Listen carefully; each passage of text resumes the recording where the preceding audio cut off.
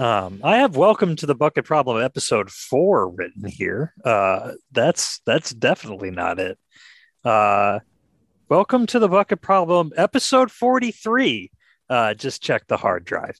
Uh, we are, as always, presented by Home Field Apparel and PointsBet, and we are a proud member of the Blue Wire Podcast Network.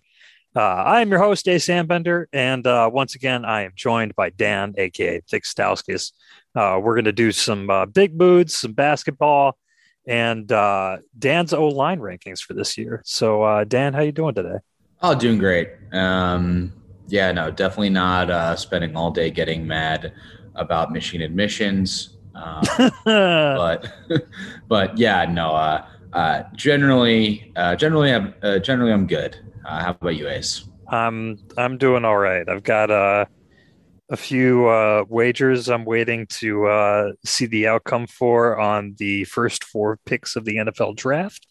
And I think on that note, I've just lobbed up a softball for you to hit us with your big boot. Yeah. So I guess I was rooting for really one thing as far as the NFL draft goes, and that's Aiden Hutchinson to be taken number 1 overall, which would be nice to see. But overall, I feel like the NFL draft. I'm a big NFL fan. Probably my second favorite sport behind college football.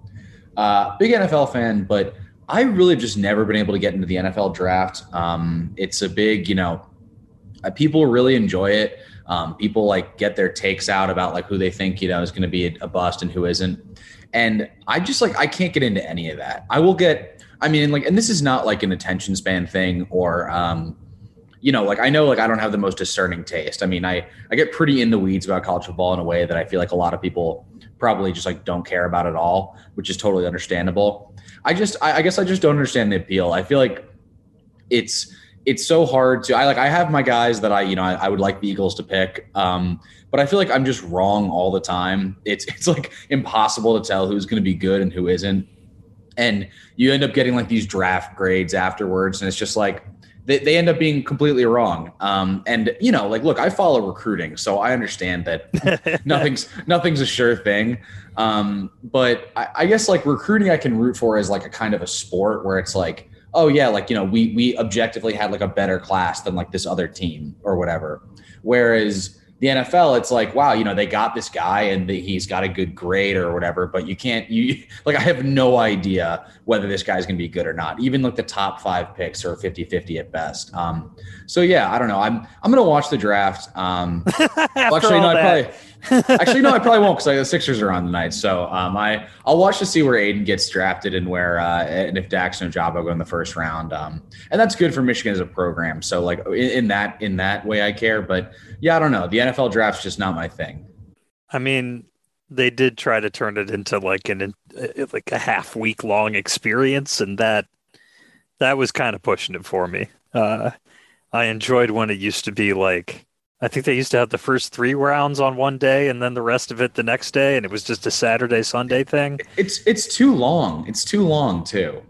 It's it takes way too long. You don't need, what do they give them, a minute for every pick? That's too much. Oh, it's way more than that. I think it's 10 minutes. Or it might be 5 now. I think they've cut it down recently, but these teams do months and months of research. Give them I don't know, give them a minute. That's enough to if there's trades on the board, I do not need to watch this, this entire thing. I don't know. It takes too long. Yeah. I mean, if you're going to bill it as a viewer event and move it to Las Vegas and whatnot, then give us an interesting product, because I can't do the talking heads for 4 hours with one pick every 15 minutes. I can have that on in the background with the playoffs on next to it or something, but it's not great primary viewing material despite the numbers it draws. It just kind of shows us how incredibly sick we are about football as a country.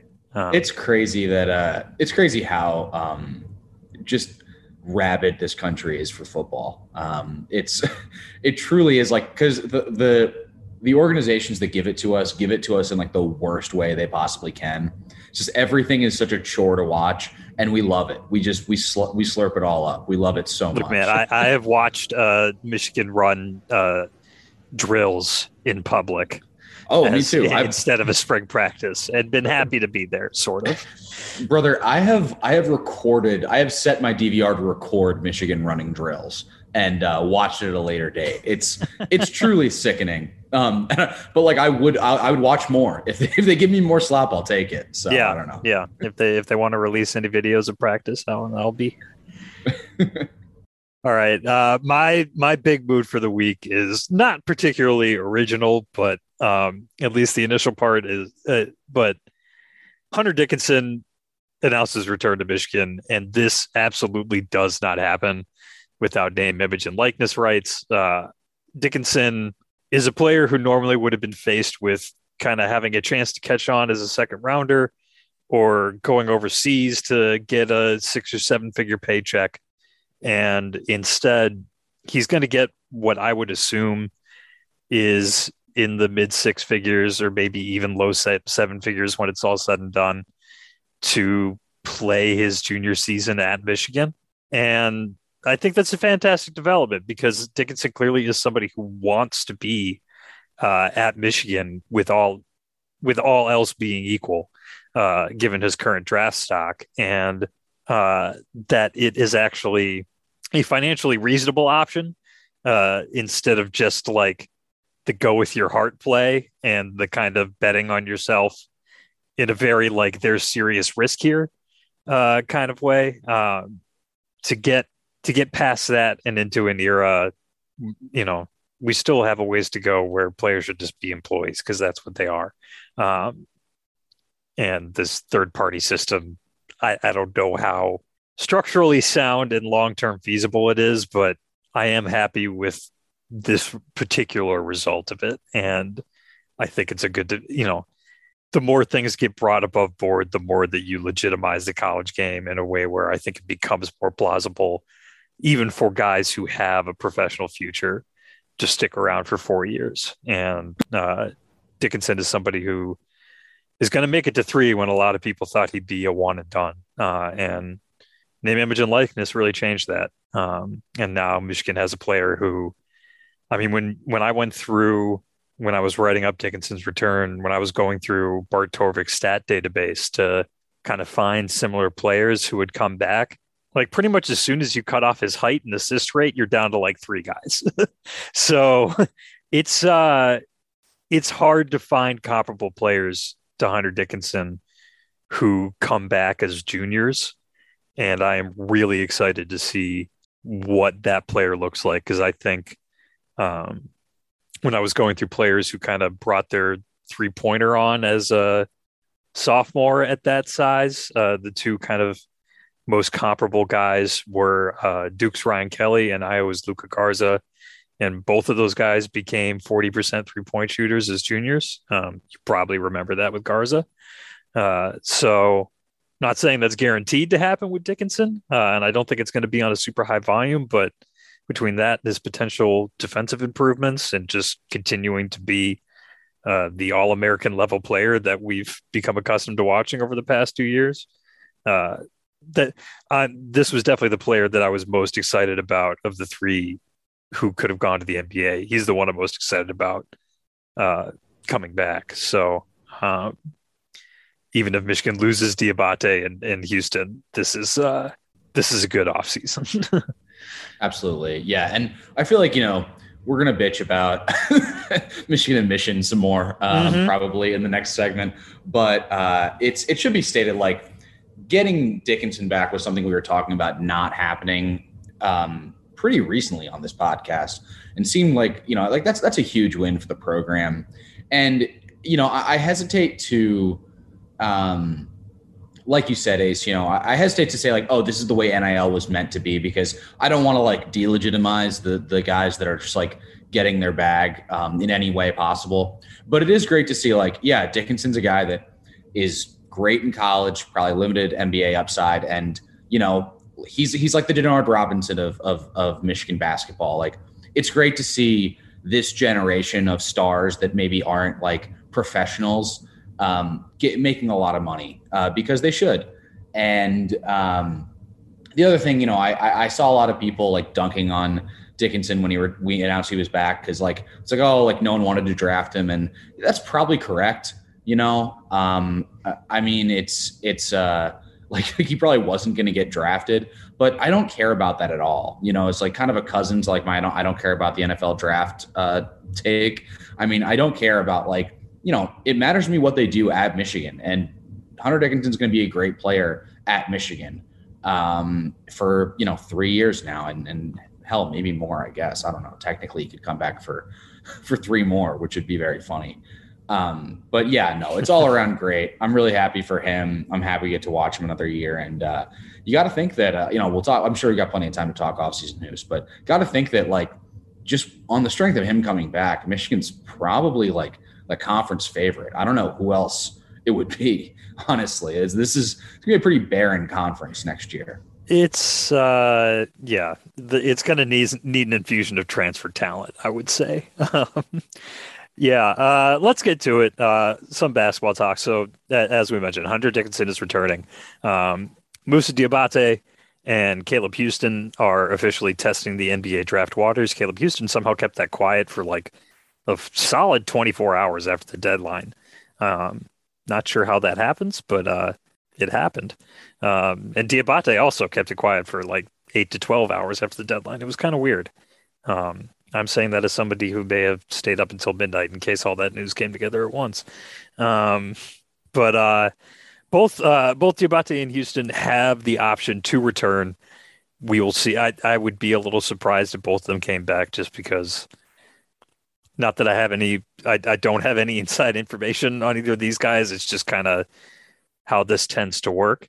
And also, since we're talking about name, image, and likeness stuff, it's more complicated in both these guys' cases because they are not American. And so the tax stuff gets a little tricky. And it seems like some programs have found a way around that, like Oster Sheway at Kentucky. But I think it does make the NIL stuff a little trickier to pull off and a little less enticing for those players, especially since those players can also, particularly in the case of Diabate, go back home and earn a decent paycheck playing pro ball. So there's some options there. I don't know. I mean, I would be surprised if Caleb Houston is draftable at this point.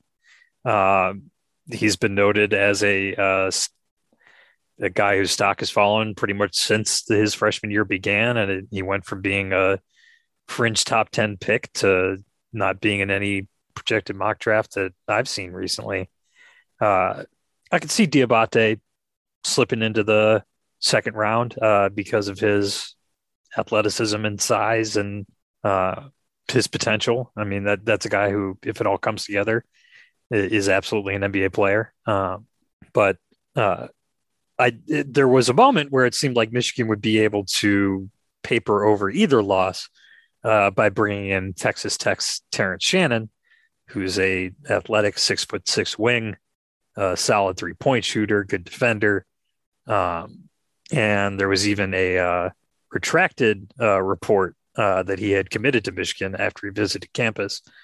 And now Sam Webb is reporting on the Michigan Insider that Terrence Shannon is unlikely to come to Michigan, and he directly mentioned issues with transferring credits over. This is something that has bit Michigan in the ass repeatedly. And it's, I mean, I know, Dan, you have thoughts on this. It's pretty frustrating to run into admissions.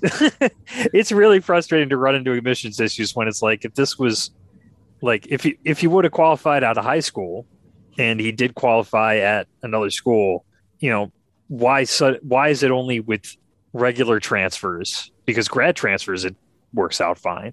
Why is it only with mid-year transfers or mid-school transfers that Michigan cannot relax their admission standards in special circumstances?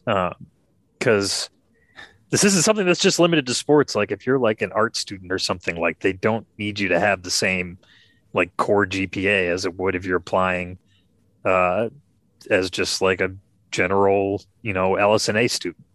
Uh, there are sliding scales for these things. And one thing that takes a lot of time to get very good at it and kind of cuts into your academic time is being a really excellent college basketball player. Uh, and it bothers me that Michigan, I don't know, draws this arbitrary line when, you know, in every other shape and form, this is a big time competitive, Division One power conference basketball program. But in this one area, you got to pretend like you're the fucking Ivy League. And I mean, not even like, look, so I guess a lot of people listening to this probably don't know exactly what we're talking about. The issue is not necessarily admission. The issue is the admissions department, not necessarily like admissions itself. Terrence Shannon could get into Michigan and, be a student. The issue is that when you transfer to Michigan, you have to match up your courses. And I know this based on friends that transferred into Michigan when I was there. Like, this is across the board. It's just, you have to match up your credits exactly to a class that Michigan offers. So the further along you are in your degree, like if you're a freshman, right, it's like, okay, I've got Gen Chem. That matches up to Gen Chem in Michigan, whatever. But the further along you get, the more specialized courses become, the harder it is to find an exact replica. And Michigan's a real stickler about this. Yeah. And it's just, for me, like, so it's not necessarily like, high school kids, we've long since passed the point when Michigan's pretty much letting any like D1 football player in that has like even marginally good grades. And I'm not saying that as like a negative. Like, I think that's, I've always been if of the mind mind they're qualified by NCAA standards, I think Michigan should take them. Right, absolutely. Yeah. Yeah, and I've always been of the mind that for instance, if you're like a world-class pianist, you're not necessarily going to have like, maybe the greatest grades in Calc 3 to and get who into gives Michigan. a shit? And who cares? Like, because you're really good. Like, Michigan ostensibly, right? The way we like to think of ourselves is like, you get into Michigan by being really good at something, right? And whether that's academics, like most kids, or your chosen area of like what if you're an athlete at Michigan, I'm considering that you're majoring in sports. Let's all be honest with each other. And you're majoring at being like, an elite world-class level athlete in football or basketball or track or whatever. Yeah. And yeah, you should have a degree, of course you should like take classes and have a degree that you can fall back on, assuming you don't go professional in that. I know are required to do that. And they're required to do that. And like at Michigan, probably even more than other schools, they actually have to like go to class and everything. But I think we should just like stop. Why do we delegitimize, athletics as a pursuit of higher education? I mean, it's legitimate. It teaches real world, skills and on like even like a and there's a professional player, sphere for them to graduate into as well in Michigan, especially. Yeah, and Michigan really advertises how many like professional football players they produce and basketball players they produce. Yeah, exactly. And even if you don't go pro in that, like you can be a coach. Like there's a whole world and infrastructure of jobs you can have, after pursuing a collegiate career in athletics. Yes. So anyway, all that aside, right? I mean, it's all very arbitrary and annoying. And the fact that like we have to like jump through all these hoops for transfers when I know for a fact that like, yeah, we do make special accommodations for high school athletes. And also, let's be honest, like there are a lot of resources that help Michigan athletes like pass their classes because they spend a ton of time at practice. We make these accommodations in other areas. And so I don't think it's like ridiculous to say like, yeah, transfers are a part of the sport. It is different than being a normal student transfer. You're going places you're going to another school to play the sport. You're bringing that value to the school. So do I think it's crazy that like, yeah, I wish the admissions office would make a special case for athletes? No, and not just because it like suits my personal gain, although that is the main reason that I'm talking about it right now. True. But yeah, I mean, look, I wouldn't care if I did if I And didn't root for like you Michigan. mentioned earlier, we also would like to see Michigan relax their transfer standards for everybody. Oh yeah, for sure. I mean, It's just this is a sports podcast. yeah, this is a sports podcast. And I mean, I understand the general reasoning that it's like we don't want students transferring in with like all their credits from another school. They take like one semester of classes at Michigan and then get a Michigan degree. Fine. I mean, like, do I really think that's the worst harm in the world? No. But at the same time, like, yeah, I think you can make a cutout for student athletes, certainly. And I guess I'm done talking about that. I think it's silly. I don't think it's like the end of the program, like a lot of people tend to get histrionic about it. I mean, there are a lot of good grad transfers on the market that Michigan can get. There's a lot of freshmen that they can get that, you know, maybe aren't as far along in their academic career. And it looks like they are going to get, you know, a pretty good all Ivy League guard from Speaking of Ivy Princeton. League shit, Yeah, Michigan might be speaking of Ivy bringing in League, an Ivy yeah, League we're guard. right. Yeah, we got to make sure that we're only taking transfers from the Ivy League or Coastal Carolina, the Ivy Yes. of Carolina. Yes.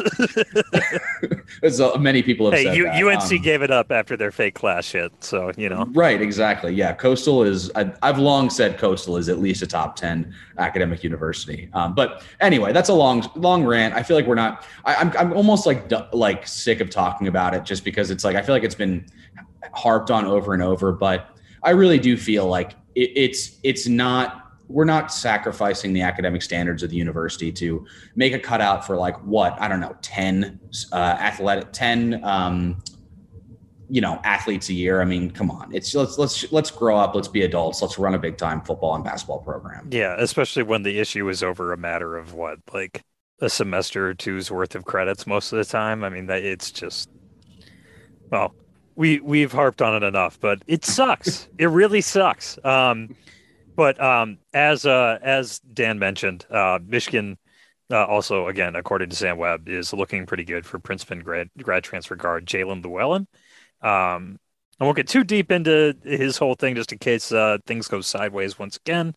But he was a 39% three-point shooter last year on about 6 attempts per game, and a decent portion of those were off the dribble attempts too. So, 15 point per game score the last 2 years. Somebody who should, at the very least, be a pretty decent third guard, and could potentially start if Kobe Buffkin isn't quite ready. He would probably be coming in expecting to start.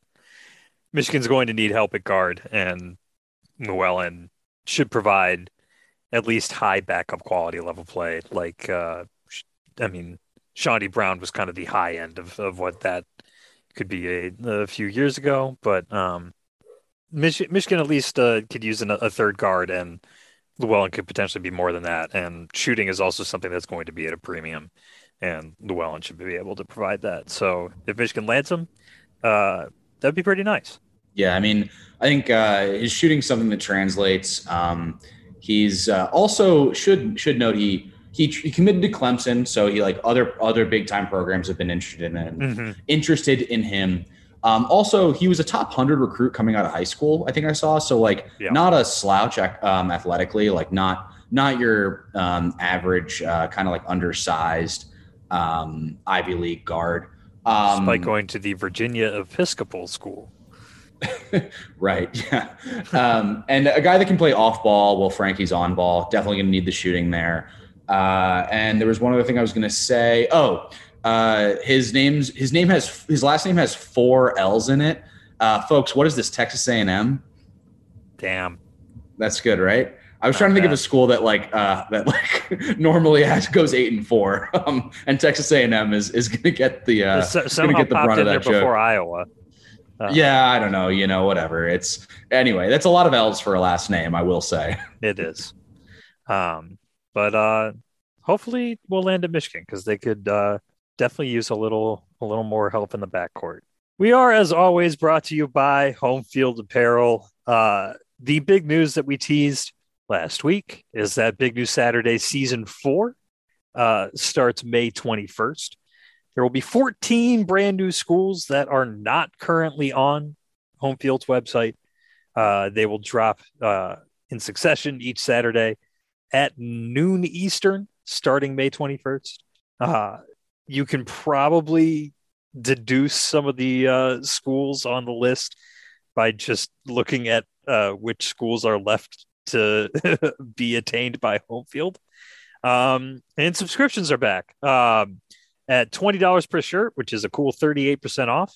You can get the shirt of the week, handpicked by home field's designers each week.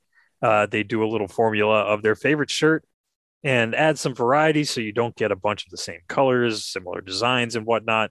It's a really nice way to not totally blow your budget on a ton of home field shirts, like I will surely do. But I might actually do the subscriptions this time and see if that saves me from myself. There is also continued refreshes. We are in the midst of week 3, I believe, of refresh stuff. So far this week, Colorado, Xavier, and West Virginia have dropped. Houston has probably dropped by the time you're listening to this.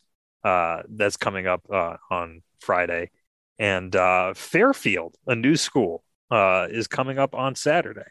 And that's going to be a big 6-shirt drop.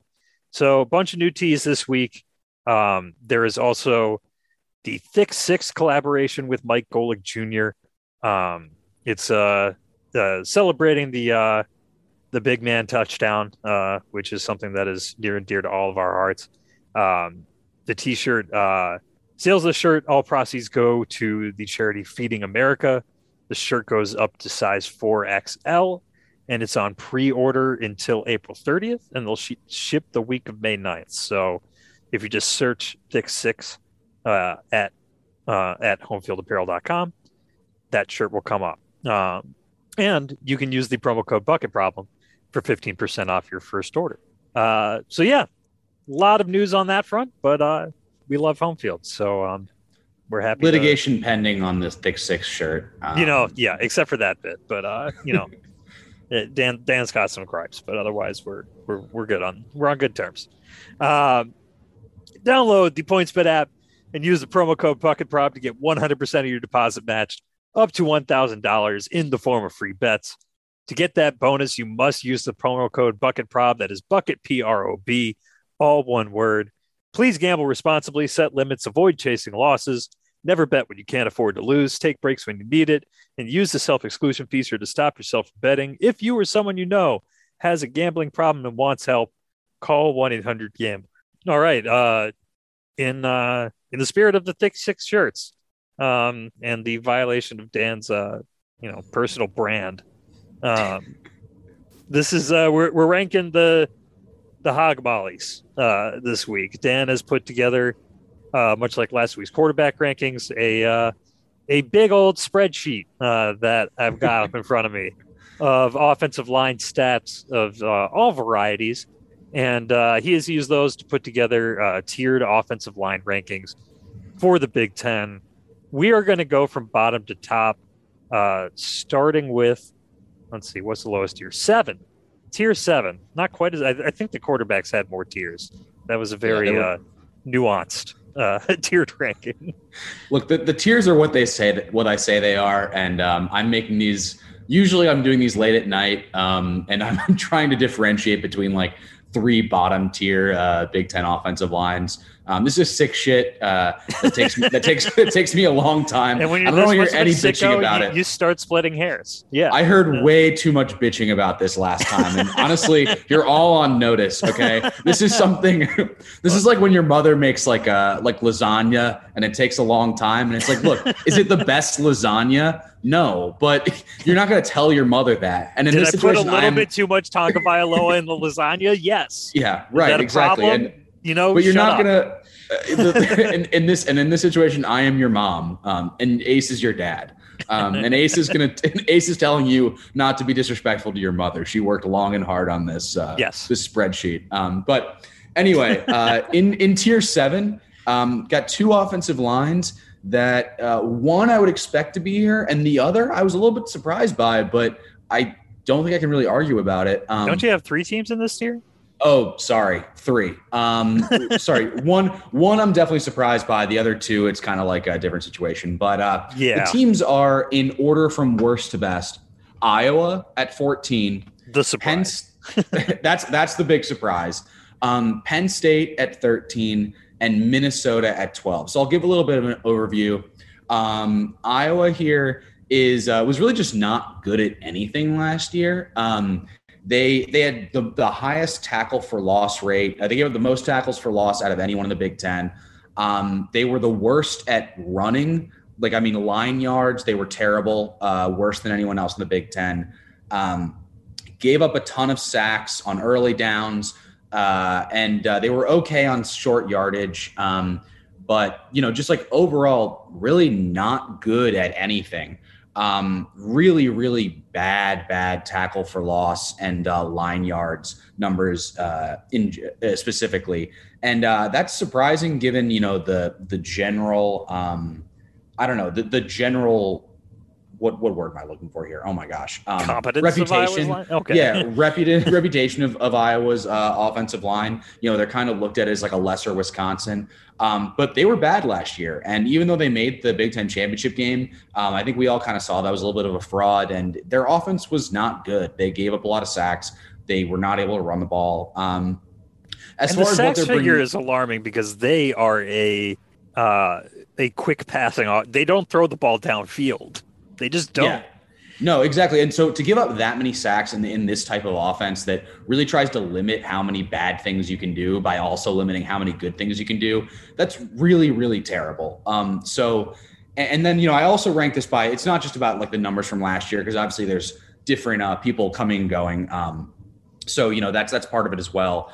But they're only returning about 60%. They're returning basically three starters, and it should be noted they're losing Tyler Linderbaum. I think that's his name, right? Ace. Yes. They're like one of the best centers in the nation, so that's a huge loss. He's Off going an to be the offensive line first center off the board in the draft this weekend. Yeah, that's going to be a huge loss off of an offensive line that was already bad. And so they're returning less than average in the Big Ten. And they're also Iowa's actually done a pretty good job recruiting, but a lot of their 4 and 5 star recruits are younger. They don't have a lot of talent in the upper classes, which an offensive line, you're really looking for. You're looking for guys to contribute after they've already been on campus a few years. They're young overall, just not a lot of upperclassmen in general. So you're looking at an offensive line in summary that was bad last year, is losing their best player, doesn't bring back a lot in general, and is also young. So, I mean, yeah, I don't know. This offensive line is one of the worst in the Big Ten. Some players I am after saying all those bad things, I'm going to name a couple players because I do want to try to give these guys their due here. We don't talk about the fat guys too much. Mason Richmond, Nick Jajong, and Connor Colby are the returners. Those guys are actually pretty decent, in and of themselves, but this offensive line in a whole was very bad. Ace, any thoughts on Iowa before I move on to the next team in this tier? I mean, the tough part for them, I'll keep it quick, is that even if they do improve, it might be hard to tell because Tyler Goodson, their running back, is gone, and he tested spectacularly well. I think at both the combine and their pro day, but his testing numbers were really, really good. He should have produced a lot more, and they just didn't open anything up for them. But they still have the same situation at quarterback and the skill positions. And given, I mean, we talked about Spencer Petras at length last week, but teams can feel comfortable loading the box against Iowa. So even if they get better at blocking, we might not be able to tell. Yeah. And it's hard to isolate how much of this is, teams loading the box and whatever. But again, we can only really measure what's there. And I'm not going to try to parse there were these extenuating circumstances. Yeah. So also just should say, in terms of what we're tracking here, the stats I looked at were tackle for loss rate. That's just how many runs went for a loss. Power down success rate. So that's third and fourth and 2 or less. How often are you picking that up? Line yards, which is basically a stat that is generally used for offensive line, where you give the offensive line credit for the first 3 yards of any run. And because that's generally how much you block for. And then just the sack rates on standard and passing down. So, how often are you getting sacked on, first down and 10 versus like third down and 10, more or less. So with that said, the next offensive line, definitely not a surprise on this list, that is also in the bottom tier. Penn State. Penn State, similar to Iowa, was just not good at anything last year. I'll kind of keep it short and sweet. I'm trying not like over 10% of their runs went for a loss. On on power down. This is one of the worst stats so I will say this one. On power down, so that's again third and fourth and red. 2 or less. Yeah, that's a deep red. They went for 51%. So they only picked up a first down with 2 yards to go or less on 50% of the time. So, I mean, that's really, really horrible. Nobody else in the Big Ten was in the bottom half of the 60s even. Yeah, no, it was, well, I think Purdue, it doesn't matter. Oh, sorry, yeah, except for Purdue. Except for Purdue. That was the worst by far. I mean, that's a terrible stat. Not good at, so they were okay at, I do want to mention this. They were okay at preventing sacks on standard downs. However, I think that's because they run a lot of RPOs. So when you're passing the ball like quickly a lot on early downs, you're able to kind of avoid sacks, which is, I think, something that we see as a pattern in a lot of this. Yeah, Sean Clifford's also slippery. Yeah, absolutely. They're generally pretty talented. I mean, they've got more blue chips than most of the conference. But they're, and they've been squandering line talent for a decade now. Yeah. So yeah. I mean, we're going to need to see it to believe it at Penn State. Yeah, absolutely. I mean, there's no reason this offensive line should be as bad as it is, but it is. I mean, they're losing a lot from their line last year. They're bringing back, an average amount, about 60% of their snaps. But wasn't good at anything last year. It doesn't even have the reputation of Iowa. So yeah, I don't see any reason why this wouldn't be in the bottom tier. Penn State can't protect the quarterback, and it's really the one thing, like we've talked about this before, that's standing between them and having like a legitimately contending team, because they've got a lot of talent, but they cannot figure it out on the offensive line. So moving up to the Ace, any thoughts on Penn State before I move on?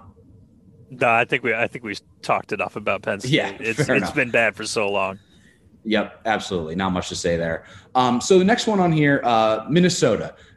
So Minnesota actually was an okay offensive line last year. They were good at running the ball. They had a lot of really big bodies. They had a really good running back in oh my God, I'm totally going to forget his name. Yep, Mo Ibrahim. So really good at running the ball, good at preventing sacks on standard downs, because again, they ran a lot of RPOs. Not good at actually protecting the quarterback when it was a passing down, but that was their worst stat by far. So overall, like a pretty good run blocking offensive line last year. The thing is, they only return 33% of their snaps. They're bringing in Chuck Filiaga from Michigan, so familiar name there. But even when I count the transfer snaps towards returning snaps, they really just don't bring back a lot. So I've got them this bottom tier because I feel like consistency on the offensive line, returning starters is so important in a position where like it really does take a while to get your guys seasoned.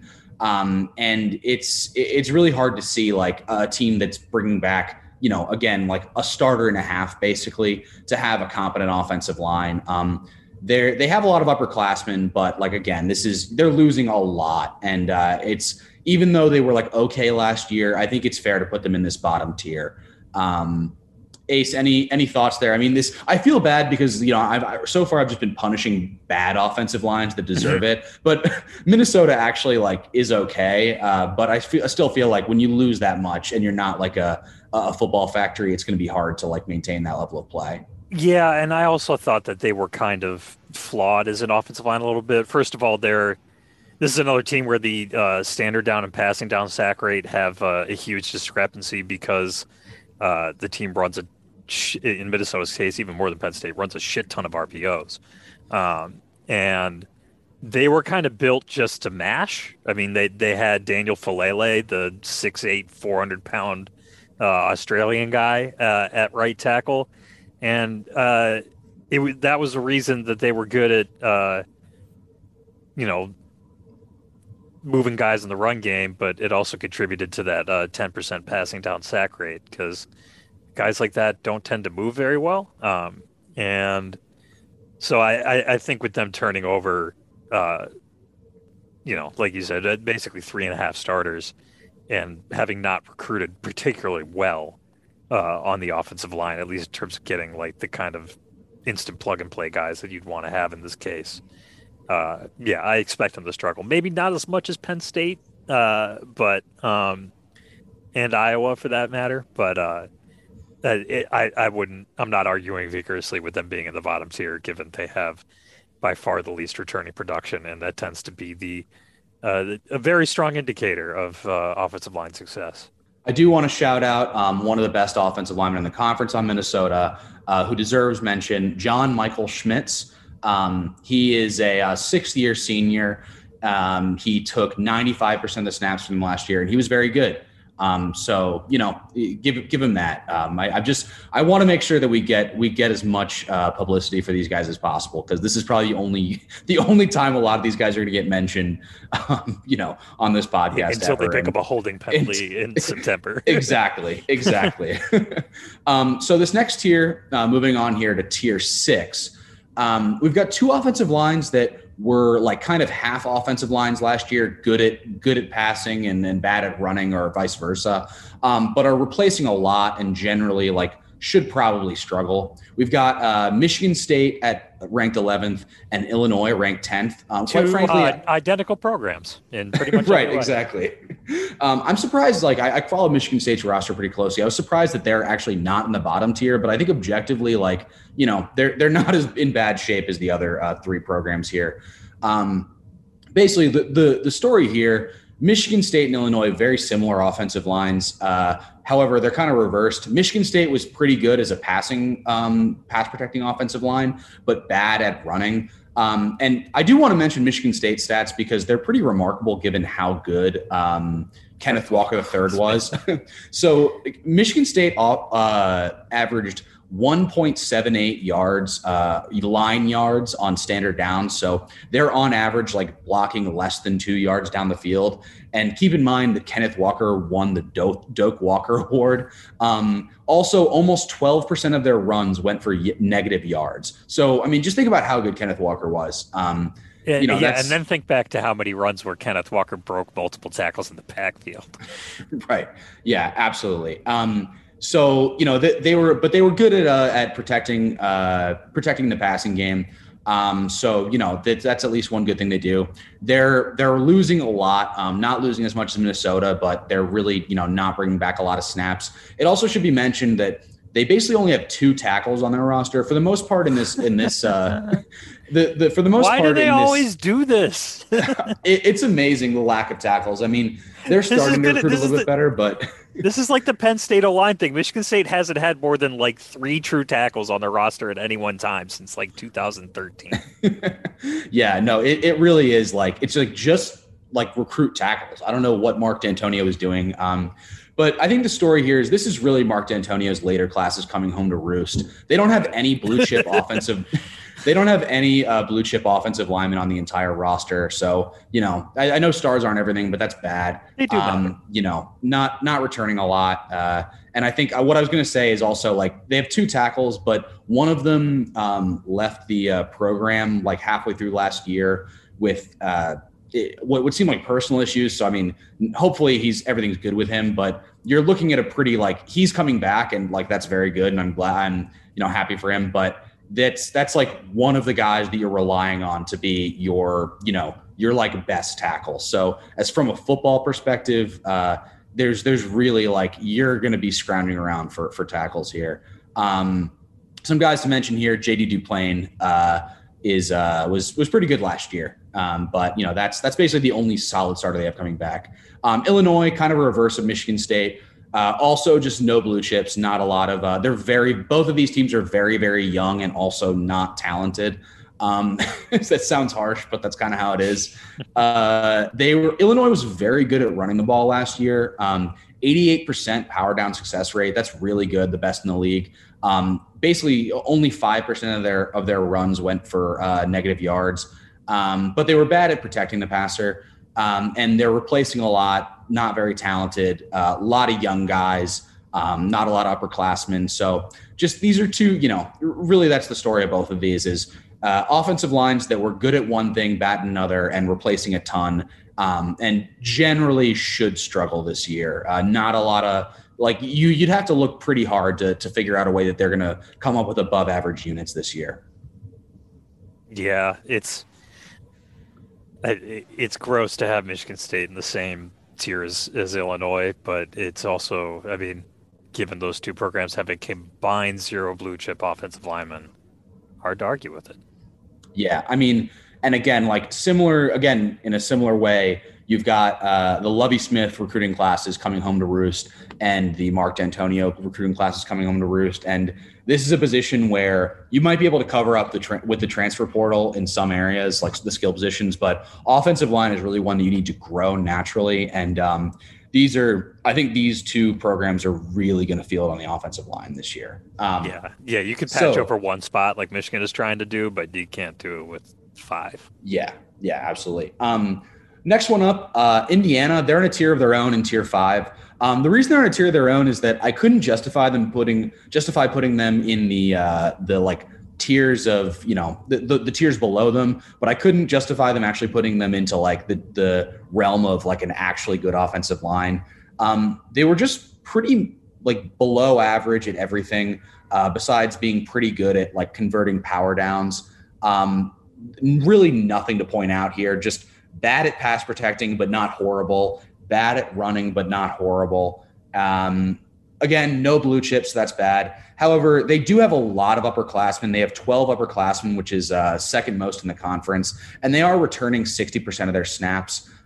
So that's pretty darn good in terms of bringing back experience. So you just assume some improvement there and maybe a better offensive scheme. And, this could be like a halfway decent offensive line. It's not as bad as the ones below it, but it's also by no stretch of the imagination is this good. I don't even know if I have really much to say here. Yeah, I think that's maybe the line that has the most room of the teams we've mentioned so far to actually fall down.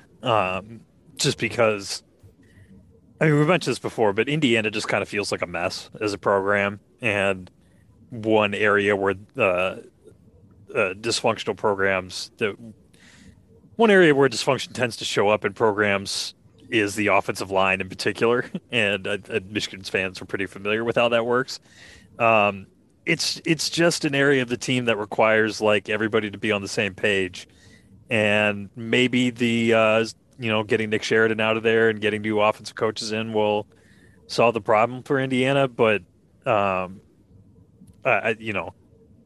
it could also go in the opposite direction with them having to learn a new scheme. So it'll be very interesting to see what direction they go in this year, because this could be, Indiana can either kind of bounce back to the level they've shown they can reach recently, or they can return to historical Indiana, which is somewhere between bad and terrible. Yeah, the middle of the Big Ten East is going to be interesting this year, because I feel like I feel like Indiana and Maryland might have similar rosters to Michigan State, but it feels like Michigan State's very much on the way up, and those other two programs are kind of in a little bit of free fall. So we'll see what happens there. Names to know: Matthew Bedford and Luke Haggard. Of note, Zach Carpenter is also on Indiana. He was a transfer from Michigan. Didn't play much last year, so will be interesting to see. I mean, he was pretty good at Michigan, so some upside there if he can reach his potential. Forgot about that. Yeah, kind of a weird one. Up next, tier 4, we have Purdue ranked 8th and Nebraska ranked 7th. So these are offensive lines where it's okay, we're now into generally passable offensive line territory. Again, sort of mirror stories here. Purdue, very good at protecting in the passing game. Purdue's more of a passing team, so that's not surprising. Not very good in the run game. Really bad at converting power downs. Bad at running in general, but pretty good at protecting the passer, and that's what Purdue likes to do. So, a difference in playing styles here. Nebraska, pretty good at running. It should be noted they were bad at running in power downs. They were a lot better on standard downs, which is probably, I feel like Scott Frost does a good related. job. Yes, very quarterback related. I would definitely agree. That was what I was going to say. But they didn't give up a lot of tackles for loss, but they did give up a ton of sacks. So kind of, again, a mirror I might have here. dropped Purdue down a tier, or Yeah. Nebraska down a tier personally. Yeah, I see where you're saying here. The one thing that gave me hope, I would say, is that they have 13 upperclassmen, which is a lot. And those upperclassmen are generally pretty talented. So there is some room, I feel, to go up here. One thing of note, and they're both returning, Purdue's returning 75% of their snaps, which is a lot. Nebraska's returning 68, which is also a lot. Or an average amount, but whatever. That's both enough of the offensive line where it's like, okay, you can see an upward trajectory. I will say Nebraska, we're taking PFF with a grain of salt, but PFF absolutely hated Nebraska's offensive lineman last year. So maybe, maybe there's something to it. I could see, I could see an argument for Nebraska going lower, but I feel like, being good at one thing at least is enough to get you like in the middle of the pack of the Big Ten, unfortunately. Yeah, I just feel like that the one thing they were good at was like Adrian Martinez escaping the pocket, or that could definitely be true. I would not at all. I probably wouldn't be able to like argue with that too much. Names to know here for Purdue: Gus Hartwig, and for Nebraska. Oh yeah, that's a great offensive line name. And for Nebraska, we have, sorry, I'm opening, these are a whole bunch of, I'm going crazy spreadsheet mode right now. For Nebraska, we have Turner Corcoran. So those are two good offensive line names. I mean, generally like a lot of good Midwest offensive line names as I was going through this. Yeah. John Michael Schmitz earlier was oh yeah, that's a tremendous one. Moving up here into tier 3. So these are like offensive lines I would expect to be decent. And these are all like pretty crazy surprises, but I don't think I can really argue with them given the stats. We have Maryland at 6, Northwestern at 5, and Rutgers at 4. And before you start like just laughing at me, I'm this is Dan's predicted order of finish in the Big Ten. Oh yeah, absolutely, overall. Of course. Yeah. So Maryland was pretty mediocre at everything. To be fair, they were good at protecting the passer. Really good standard down sack rate, but again, I think that's a RPO thing. But generally, like below average to average at everything. The thing with Maryland that I'm super high on is they are returning literally every single player that took a snap for them last year. And that's like no one else has that level of returning snaps. And even if those players are like not tremendous, that level of continuity is enough, I think, to bump them up into like, okay, this is at least going to be an average offensive line.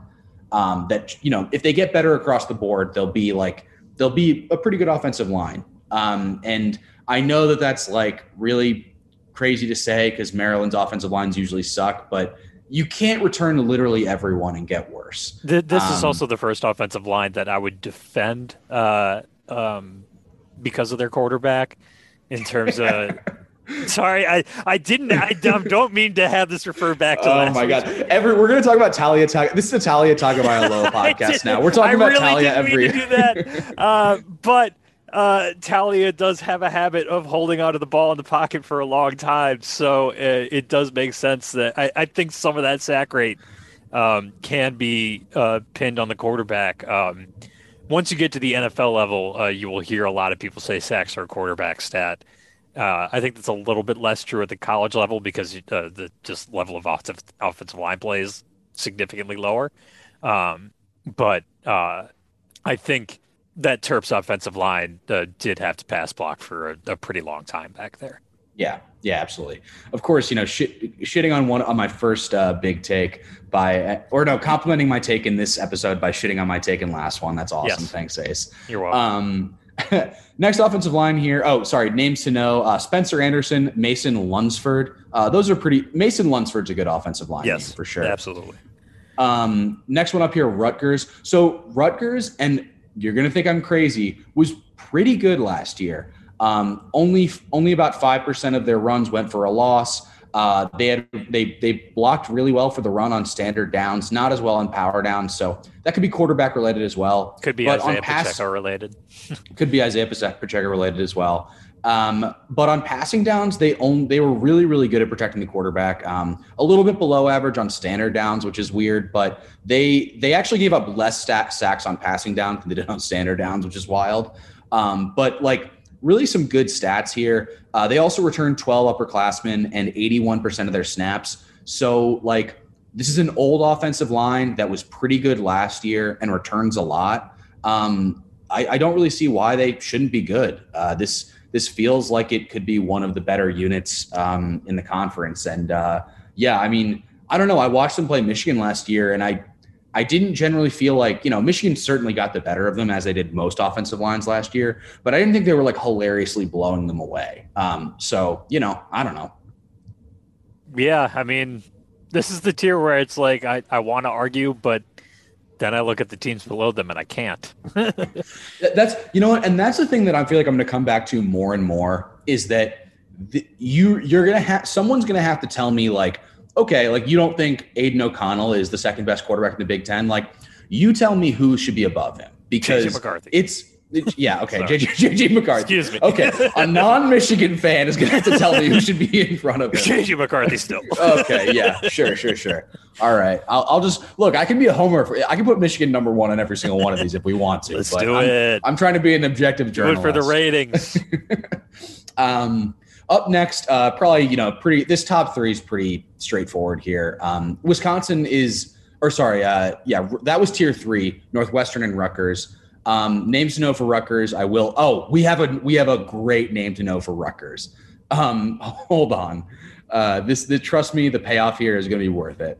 In terms of players that are like actually going to take snaps, the names to actually know here for players that are going to take snaps: J.D. Dorenzo, so great classic Italian name, and Willie Tyler III, transfer from ULM. However, a name to know just for pure comical sake. Rutgers has an offensive lineman named Terrence Salami. Goodness gracious. Yeah.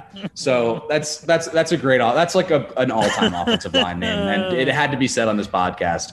Otherwise, what are we doing? Terrence Salami. Come It's on. just so simple. It's so simple and so good. Anyway, next up, we've got tier 2. This tier is Wisconsin ranked 3rd and Ohio State ranked 2nd. I know we put Wisconsin on Pack Watch, but again, like you're gonna have to show me who's gonna be above them. Sure can. Yeah, they're a really good rushing offensive line. Interestingly, they were really good at running the ball on standard downs and really good at not taking tackles for loss. However, they were actually pretty bad on power downs. So, which I would say is a sign that they have a very, very good running back, and maybe have some trouble blocking all their assignments. Yeah, that's fair. Braylon Allen is really good.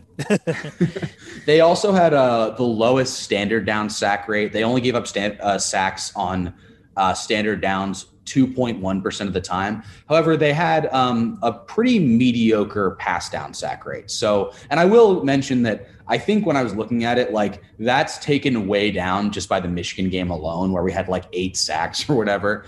But that said, I mean, like it is interesting what this offensive line's good at and what it isn't good at. But like, they're good at enough that they think they're solidly ranked 3rd. And they've also recruited the position really well. And they're returning a good amount of starters. So, I am not in love with this offensive line, but there's enough talent and just general like reputation here and actual performance that I think they deserve to be 3rd in the conference. Again, I'm pretty like I still don't feel great about Wisconsin's offensive line right now, but at least compared to where it was in the past. And I mean, I'm certainly not going to argue for Rutgers, Northwestern, or Maryland to jump them. So yeah, carry on. Yeah, exactly right. Names to know: Jack Nelson. Not really any great in a huge upset. Not a ton of great offensive line names on this roster, and that's a big disappointment. Yeah, absolutely.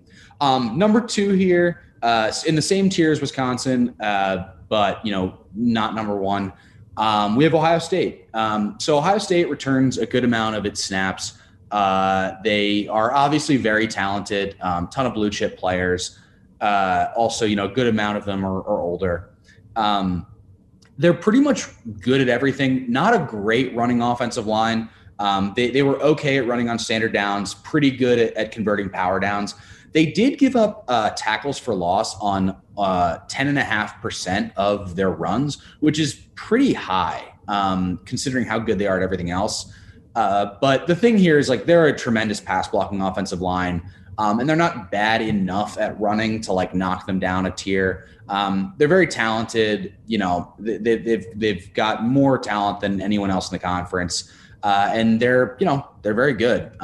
They're just at everything besides avoiding tackles for loss. So not really sure. Like again, am I blown away by this Ohio State offensive line? No, I don't think it's like the dominant unit that they had a couple years under Urban Meyer, but they're not bad enough in anything to justify them being anywhere else but number 2 in the conference. Yeah, that sack rate is particularly impressive given CJ Stroud is pretty hesitant to leave the pocket, so Yeah. they're not getting bailed out by the QB much. Absolutely. I mean, that's really true. And they also do just a lot of like pure drop back passing. This is like a very like NFL style offense where they're just asking their offensive line to, protect and protect a pretty stationary target. So the fact that they're only giving up sacks on 3.7% of their passing downs is really, really good. But I think they probably would have been number 1 if Michigan hadn't knocked down those sack rates by a couple notches. And with all that said, in tier 1 alone is Michigan. And I don't think this is me being a homer. No, I'm just this is, I think this is a legitimate pick. Michigan is the only offensive line in the conference that is really good at everything. They only gave up tackles for loss on like 6% of their runs, converted a lot of power downs. And that's despite the struggles they had earlier in the season. They ended up converting like over 75% of their power downs, which is good. The second best standard down line yards in the conference.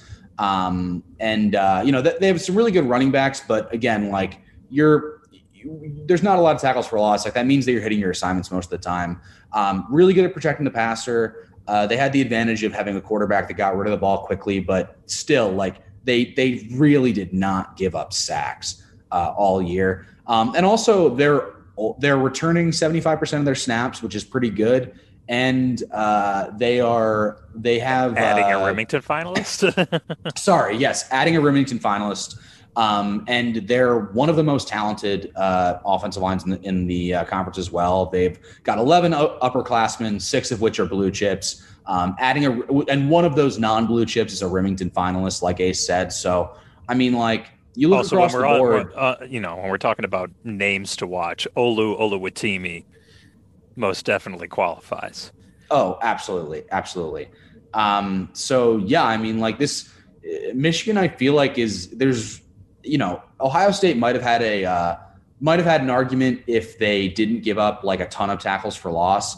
But when there's nothing that you're bad at and you're returning a lot, and they won the Joe Moore award last year. Like I will say, like, I didn't think Michigan's offensive line was dominant all year, but when you look at like the full season numbers, it's hard to justify anyone else being number 1.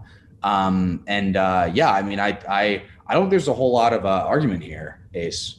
No, I mean, you just reminded me that Michigan won the Joe Moore Award, and well, I have some skepticism that Michigan was actually the best offensive line in the country last year. They were certainly very good, especially on the ground. There's no arguing with their ability to mash teams, especially after what they did to Ohio State. I mean, the only defense that could really slow them down once they kind of unleashed their full playbook was Georgia's.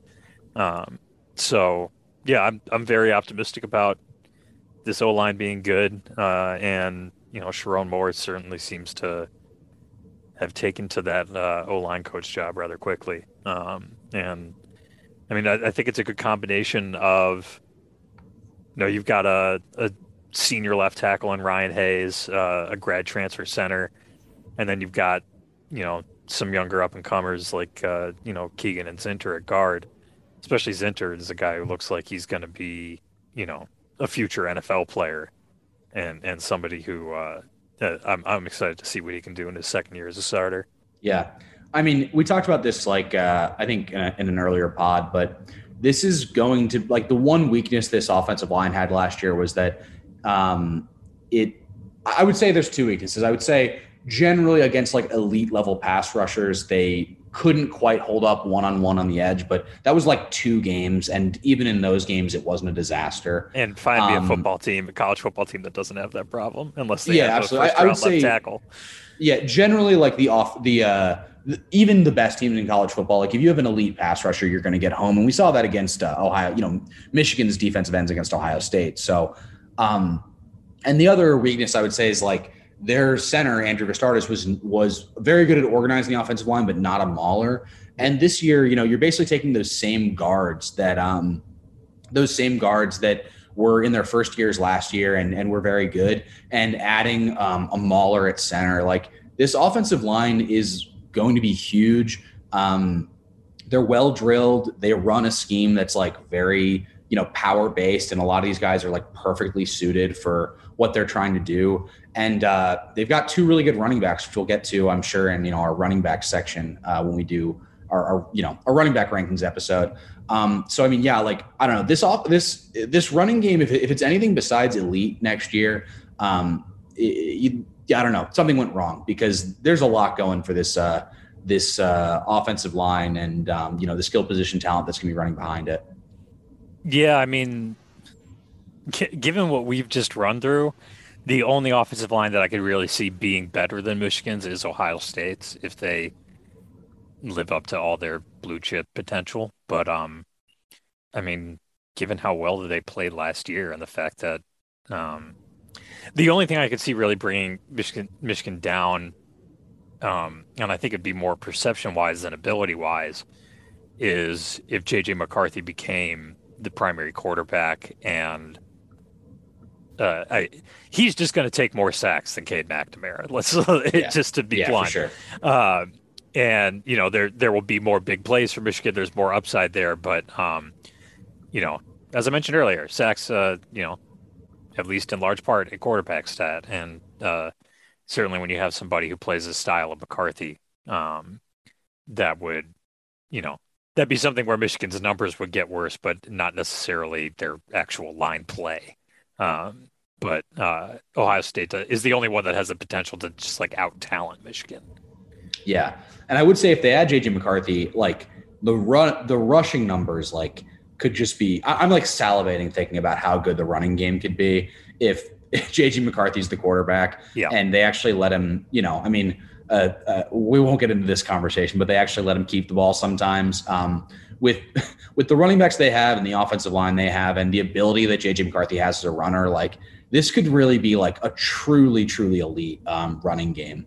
And yeah, I'm gonna stop like just gushing about the potential of this offense because I know that I'm gonna get annoyed like at the first 3-and-out they have against against whoever they're playing the first week. I guess is it. I totally forgot. Whatever, it doesn't matter. Whoever they're playing the first week, It's I know it's I'm going such to a be crummy annoyed. non-conference schedule. I Yeah, don't think UConn is the first game, but they play them.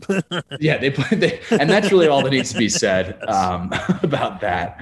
But yeah, no, I mean that's how I see offensive line in the conference. Some takeaways. I think I saw some some trends that teams that run more RPOs are more likely to avoid sacks on early downs, but also more likely to give them up on later downs.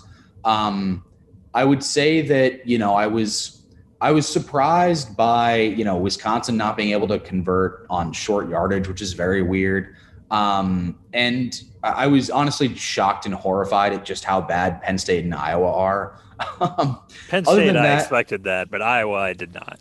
yeah, no, I mean it was really bad. Just objectively, Penn State, like it's just, I think that's one team where like I have such hatred for teams that recruit well and can't figure out the offensive line. Like that to me is like that's football blasphemy. Like not like the most important part of a team is the offensive line, and to have everything else figured out and just have terrible offensive lines year in and year out, that's straight to the Hague for them.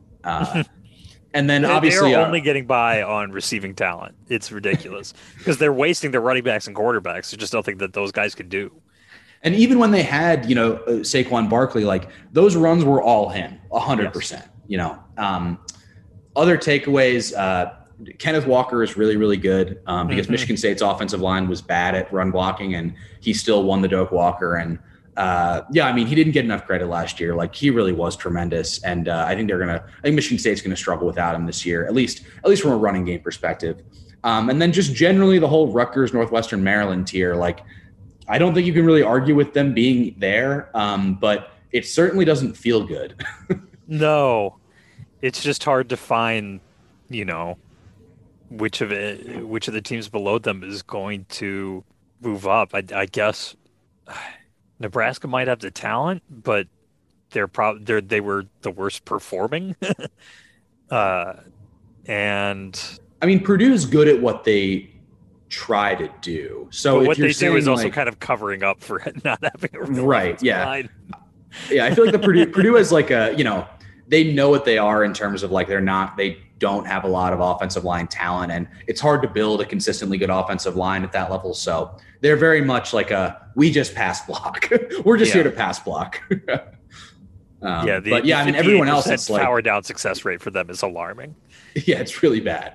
But yeah, other than that, it's like I don't know. I mean, if Illinois was returning more, maybe you say that they could work their way up, but And you just said that otherwise, about like Illinois. So that, I mean, yeah, it's bleak. it's bleak. It really is. I mean, like there's not a lot of hope below like the below like the Purdue line. It really does get bleak quickly. So yeah. And Also, Rutgers, Northwestern, and Maryland are all above that line. Katie just texted me. She's hearing me talk shit about Purdue's offensive line, and she said, "Talk shit, get hit." She said, "I hear Yeah, you." Purdue's quarterbacks will get hit. Yeah. Yeah, exactly, exactly. Look, we gave Purdue a lot of credit in the previous episode, We so did. we're all on the Aiden O'Connell train. Yes. Number one AOC fan, Dan. Yeah, absolutely. I'm not going to riff on that at all.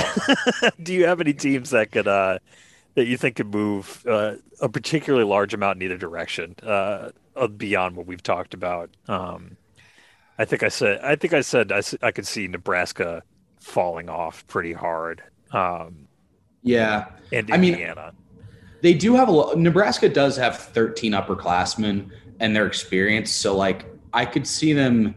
They're in I could either see them. direction wild card, I think. Yeah, they could really go either way. I feel like it's hard to really say which one. I could see Maryland jumping just because bringing back that much continuity, like you almost have to get a lot better. But I don't know if they're not going to jump into like the Ohio State Wisconsin tier. So like maybe they jump to like a tier in between Rutgers and Wisconsin, which is bizarre to say.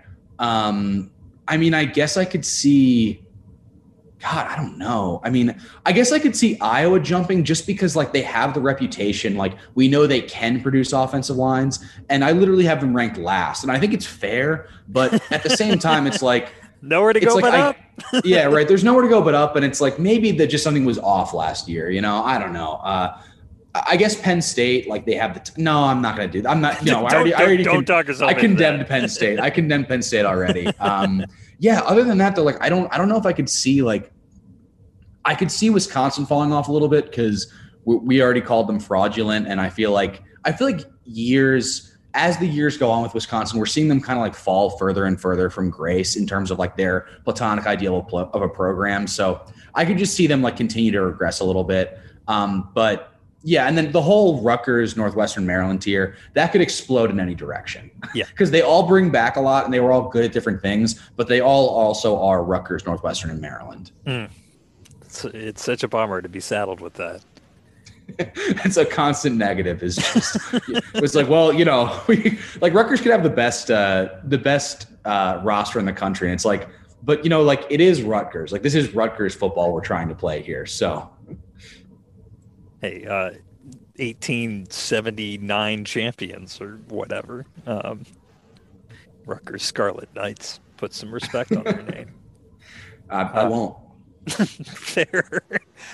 This podcast does not respect Rutgers, and I think that's all we have for this week.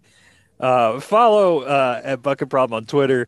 Go to www.thebucketproblem.com and subscribe to the newsletter and the podcast. I just put up a lengthy essay going over Eli Brooks's Michigan career. Please rate, review, and subscribe to this here free podcast, and use the promo code Bucket Problem at homefieldapparel.com and the promo code Bucket Prob on PointsBet. Thanks for listening, and have a great day.